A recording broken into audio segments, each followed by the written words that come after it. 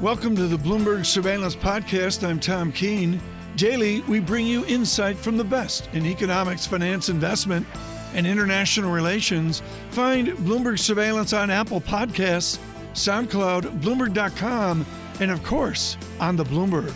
John, it is Fed Day, and of course, we'll talk to our esteemed guest here about Fed Day. This weekend, I will put out, folks, my book of the summer. One of them I'm going to surprise with on LinkedIn here this weekend. It's a wonderful, wonderful book on international relations. And the other one is The Third Pillar. It was a book last year that was extraordinary on community and is absolutely the book of the moment right now with what this nation is going through. Raghuram Rajan joins us from Booth School, Chicago. He is the author of The Third Pillar and, yes, the former central bank head for his India. We'll get to that here in a wide-ranging discussion. Raghu, we have to talk about Federal Reserve policy today. I understand you have a little bit of reticence about that, but the identifiable fault line of our central bank policy is somewhere out there somehow. The debt has to diminish. How will they do that? Well, they can't really do anything about it for now. What they have to do, and what they've been doing very effectively, is support all markets. The problem is when you support all markets, you are not letting the markets do their work. And the question is, when do you allow that to happen? So take, for example, the highly indebted companies like Hertz, which are experiencing a revival without any debt restructuring. As we go on, the question is, when do we allow them to restructure their debt so they can emerge healthier from this crisis? And that's the question the Fed will have to grapple with all the market supports. When does it allow the market to start operating on its own? Raghu, does the Fed risk its independence? We had a conversation earlier today about how the Fed came out of the 1940s and World War II and basically had to nationalize the debt economy to allow the nation to recover. Is the great unseen out there is we have a Fed that loses its independence at some point? Well, I hope not. But the forces that pushed for Fed independence are no longer operating, right? Remember, the big issue in the 80s was very high inflation, which is what Paul Volcker tackled by raising interest rates sky high. The reason for Fed independence then was that inflation was the problem, and making the Fed independent of the government would allow it to operate and bring it down. Today, we no longer have an inflation problem. If anything, it's a disinflation problem in the short term. And therefore, when the need for the Fed is really to support the economy, for the Fed to cooperate with the Treasury, as it's doing very well, the rationales for Fed independence become a little less clear. My sense is it will reestablish itself again over the medium term, but in the short run, that rationale is no longer on the table.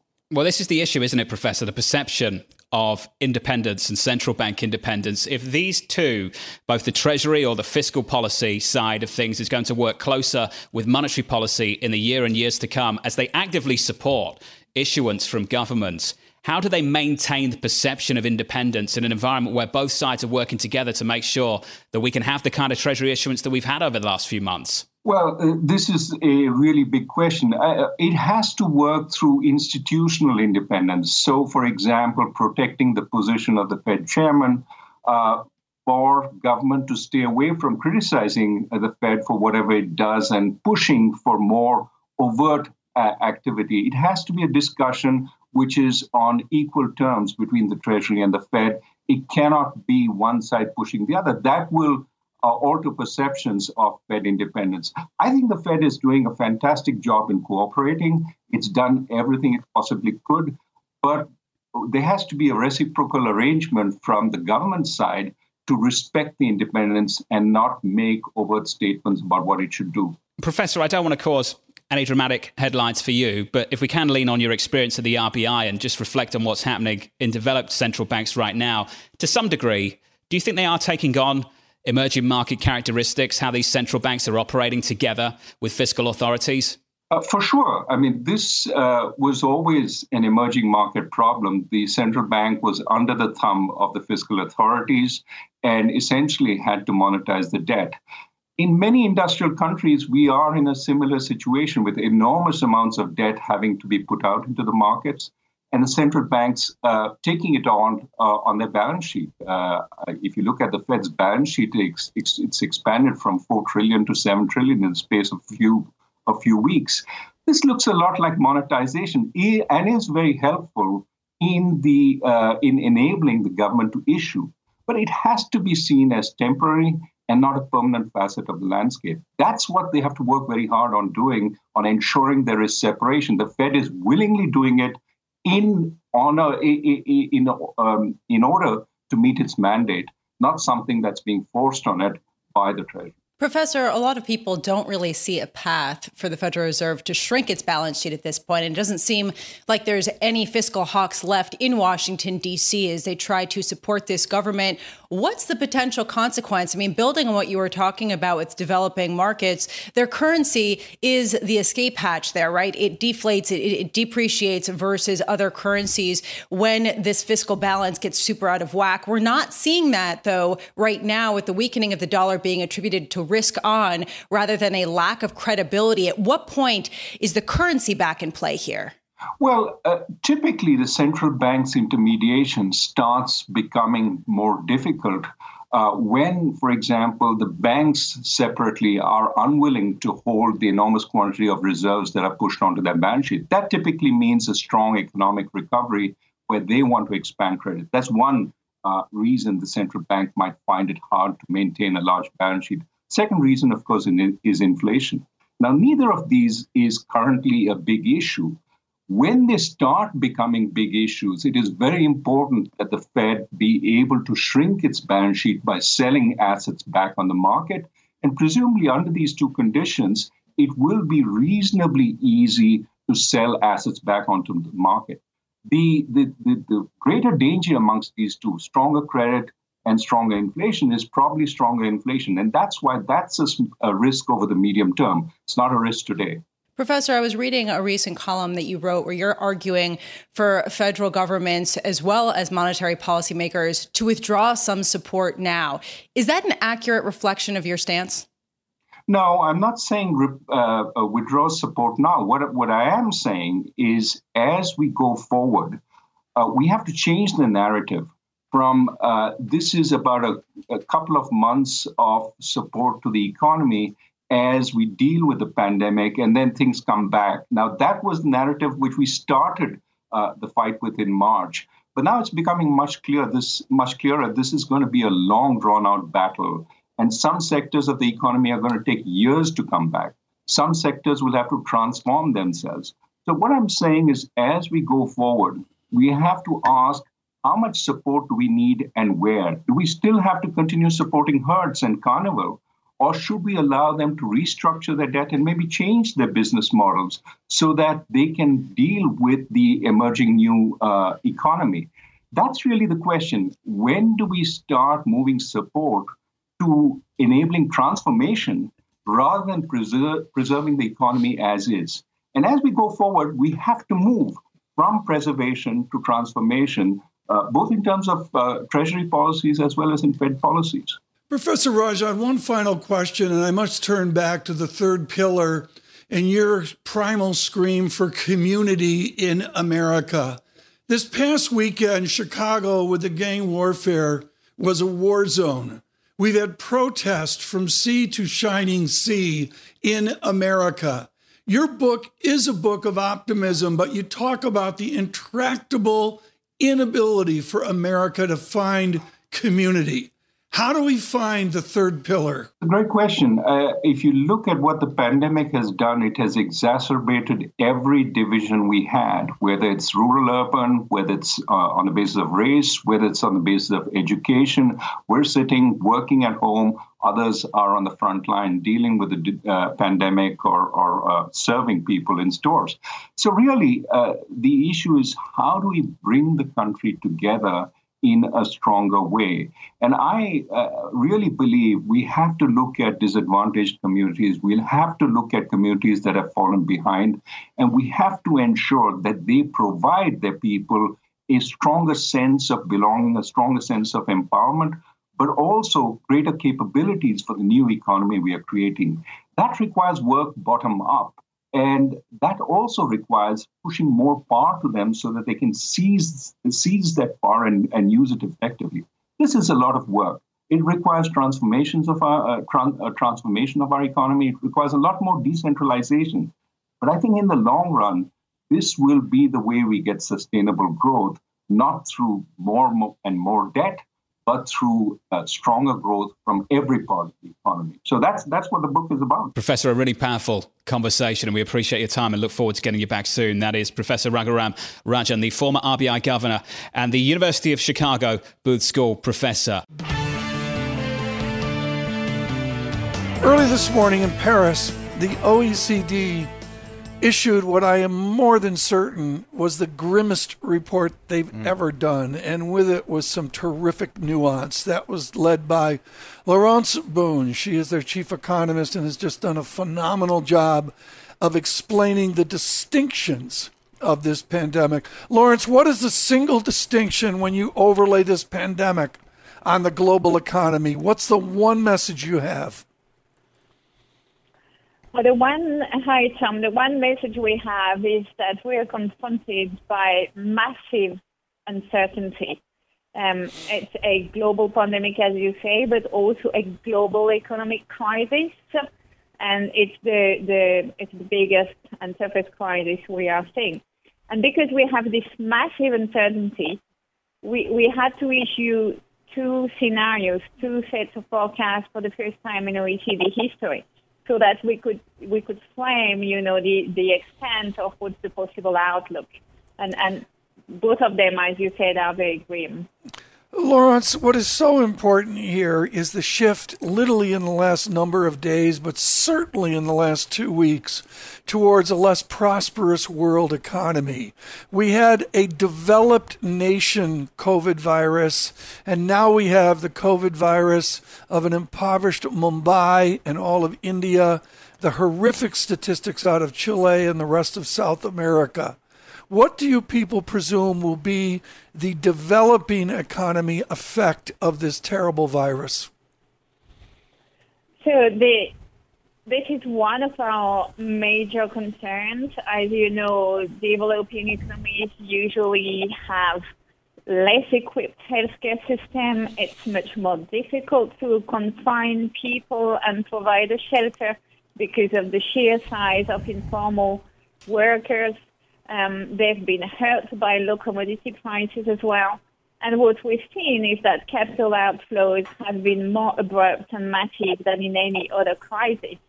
And I think that's where the OECD message becomes really, really right on point, because without cooperating globally, it's going to be very difficult both for this country, but for the rest of the world as well, including the advanced economies, to renew with the type of growth that we had before. Because what this is telling us, beyond the financial risk that can be coming from emerging market economies, beyond the human tragedy, is that the virus, for which we have no vaccine or no treatment, as your previous speaker said, will stay with us if we don't eradicate it everywhere, every single country. And that's why cooperation is so necessary. So, Doctor, give us a sense of kind of how you think the response has been across, some of the developed economies here. It seems like a lot of economies are trying to reopen here. What is your sense of how this might play out? What are your forecasting right now? So it's very diverse across developing economies. You are seeing countries like India, where there's still some states are in strict confinement, others are more open. The government's trying to reach out to informal people, informal workers through digital means and also by giving food tickets. We also have countries like Brazil, where the type of decision related to confinement are being made at the state level. Or others like Colombia, who are actually putting in place more confinement and reaching out to informal workers through digital.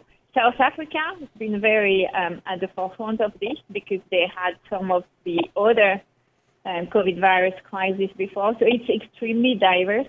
depending on the experience they had, how easy they think about using, how comfortable they feel with digital, and also, how large is the country and dispersed the economic activity. Laurence, do you have an opinion and a view, and you're just so experienced at this, of the effort of Merkel-Macron to provide fiscal union in Europe? Have you folded that into the OECD analysis? So I think that's super important, because one of the main concerns that we had in the building up of these projections is the way that the pandemic, has affected countries within the Eurozone in a very different way. And that depends not only on the confinement and the way they tackle the pandemic, but it also depends on the economic specialization and the type of fiscal support that countries were able to put in place. So we were seeing this divergence across Eurozone countries, which, as you know, having followed that for a long time, is not very helpful. But this European recovery plan put out by Merkel and Macron is right addressing this divergence, and I think this is to be very welcome. All right. Laurence Boone, thank you so much, and congratulations on just a superb and needed view forward by the OECD. Let's start the program this morning with Priya Misra of TD Securities on this Federal Reserve decision several hours away. Priya, let's just begin with what you're focused on and what you want to hear from that news conference with Chairman Powell. So, I think we're not looking for any specific policy action. We're not looking for them to strengthen forward guidance. We're not looking for a specific dollar amount that they're going to be buying per month. I think what I'll be focused on is the language. How does Chair Powell frame the outlook, frame the reopening? We had a pretty positive payroll number, but in our view, on Friday, but in our view, that was expected. When the economy reopens, you are likely to see much better data. But I think for Chair Powell to stress on the medium-term risk, I think one of the things we're really focused on is, yes, we're reopening slowly, but are we reopening to a new normal? And we just don't know this. So I think for Chair Powell to say, and for the Fed to say, there's considerable risks in the medium term, we're going to remain highly accommodative, and sort of suggest that there might be more steps in the months ahead. So I think we do expect them to undertake yield curve control. We expect them to be buying a lot more longer dated treasuries. But I don't think now is the time to commit to that because of all the uncertainty. So I think just suggesting that there's still that uncertainty, I think we'll see it in the dot plot. If the long run dot comes down, it'll be the lowest ever long run dot. So I think that will be the Fed saying, well, maybe there is some impact on R star based on the 1914 pandemic. Unfortunately, we don't have too many pandemics to go to. But I think some, reflection of R star may be lower. Inflation, even though there's talk around high inflation for some necessities, I think to suggest that unlike a war, capacity is still out there. You look outside, there's still all that capacity. There's tremendous amount of slack in the system. I think for him to stress on that will actually tell the market that the Fed is likely to be accommodative for a long, long time. Speaks to low inflation, speaks to low rates for a long, long time. Priya, I just wonder if they can make it even more simpler. Just a few months ago, if you asked the Federal Reserve what their objective was, it would be extending the cycle. Can they say something like, we need to get this economy back to pre-COVID-19 levels? That's the objective, and monetary policy will be loose until we get there? I think they could. In fact, one form of strengthening forward guidance is to make it outcome-based. But I think if we realize that there could be a lot of structural damage done to the economy, I think it gets a little harder for them to commit to pre-COVID levels. Plus, remember, the economy is growing at a trend. So are we getting back to pre-COVID output level, or are we getting back to pre-COVID trend level? I think they'd like to get to trend.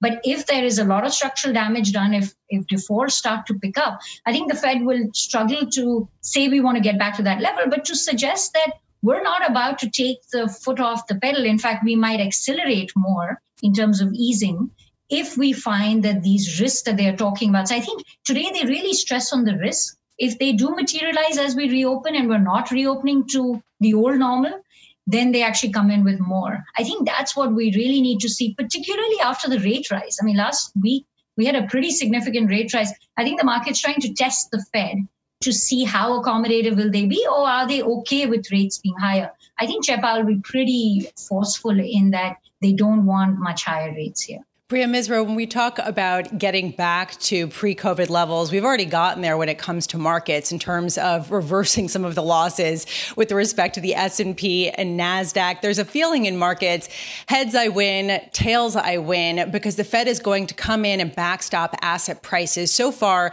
the Fed has given no indication that they would like to push against that. Do you think that this impression that the market has is correct, that basically this is the one tool the Fed has and they're going to double down on it, and that is keeping asset prices high? Right. Great point. I mean, if you look at the stock market, you'd almost say, what pandemic, where is this medium-term risk being reflected? I think the stock market is partly reflecting the fact that the Fed has just told us that rates are going to be low for a very long period of time. So when you discount cash flows, that interest rate component is important. That's why PE multiples rise. I think what we are all struggling with, frankly, and I don't have an answer, nobody really knows, is what is the medium-term outlook? Has there been structural damage done? I think, the market is right in that interest rates are going to be low for a long time. I struggle with the E component of that, the PE. The PE could be higher, but if companies are, going bankrupt, or particularly small businesses getting impacted, and we don't do enough on the fiscal front. And this still worries me. I expect Chair Powell to make another push for more fiscal stimulus here. I don't think he'll bring up financial stability as a reason for them to cut back on accommodation, because if they do cut back on accommodation and you get a pretty big impact on the economy, or you worsen the recovery process, and that's really the worst case outcome. So I don't think they stress on financial stability, but I do think the stock market is pricing in this getting back to normal, and that's what really we struggle with as to what this new normal is. Priya, we've got a hat trick of sophisticates here in the bond market. That would be you, Lisa Abramowitz, and the host of The Real Yield, John Farrow. For mere mortals like me, can you explain to me, is the Fed action that is talk, or is the Fed action that's actual tangible action? What part of where they are right now are they? Are they all talk and promise, or are they actually doing it right now? So they've done a lot. I think we shouldn't forget how much they did in March. In fact, some of the facilities are still getting rolled out. So I would not discount the action part. They did take rates down to zero. They've been suggesting through talk, and forward guidance is a very powerful tool. I think the innovation of the 2008 crisis was forward guidance. The Fed discovered that if you tell the market that you're not hiking for a long time, that can keep rates low, that can help asset prices. So I think they continue to use that as a tool. That talk is powerful. They do have various ways they can talk: Fed speeches, press conference. The dot plot is one form of that communication as well. The action will be needed, though, at some point, particularly when you talk about the 10-year, because talk can only really anchor the front end. So I'll be certainly watching for how does Chair Powell frame the QE program? Is it just about market functioning? Because if that's the case, Treasury market's functioning just fine. They can stop QE here. I don't think that's the right policy. I think that's going to result in a big rise in rates. So the action will be needed. Now, the Fed every week does buy treasuries. I think they retain that flexibility to buy as much as they want, as much as is needed, as where on the curve.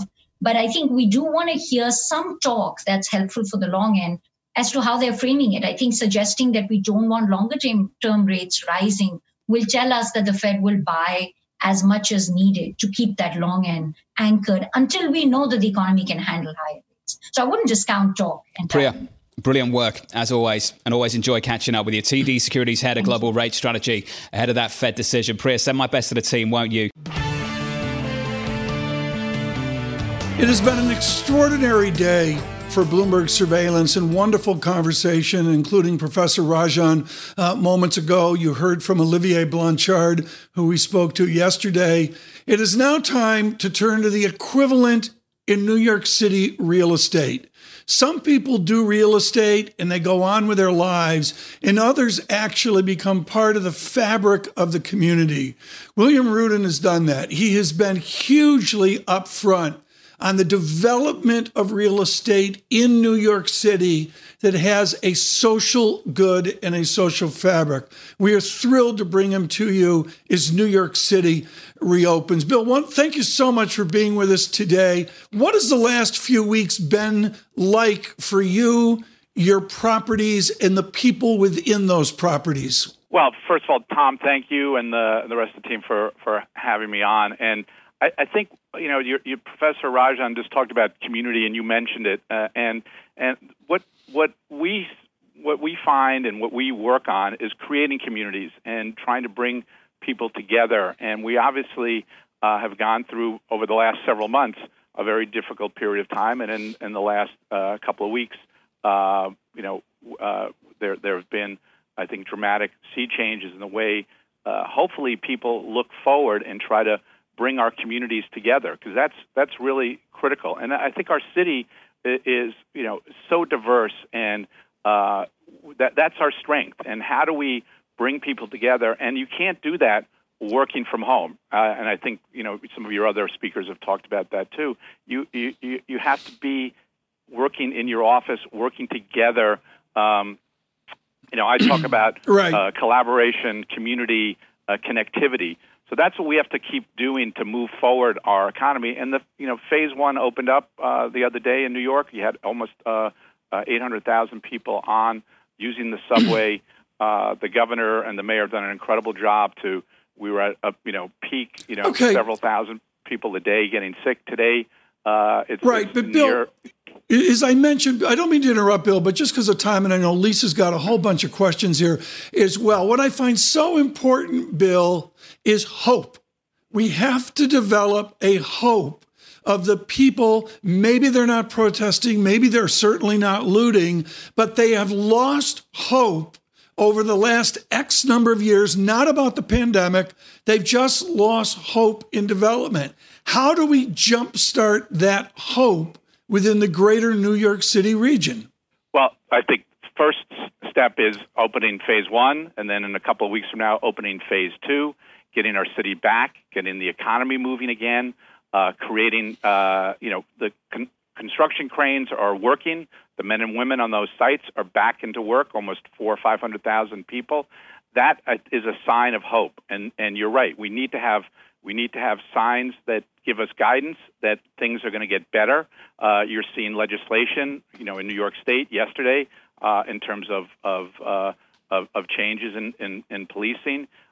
We have to work together with communities and create better policing policies where people feel confident about their police, and we have to create economic opportunities for all spectrums of our population, and we're going to do that. And you're going to see New York City be at the forefront of job creation, dealing with issues from racial injustice to affordable housing to education.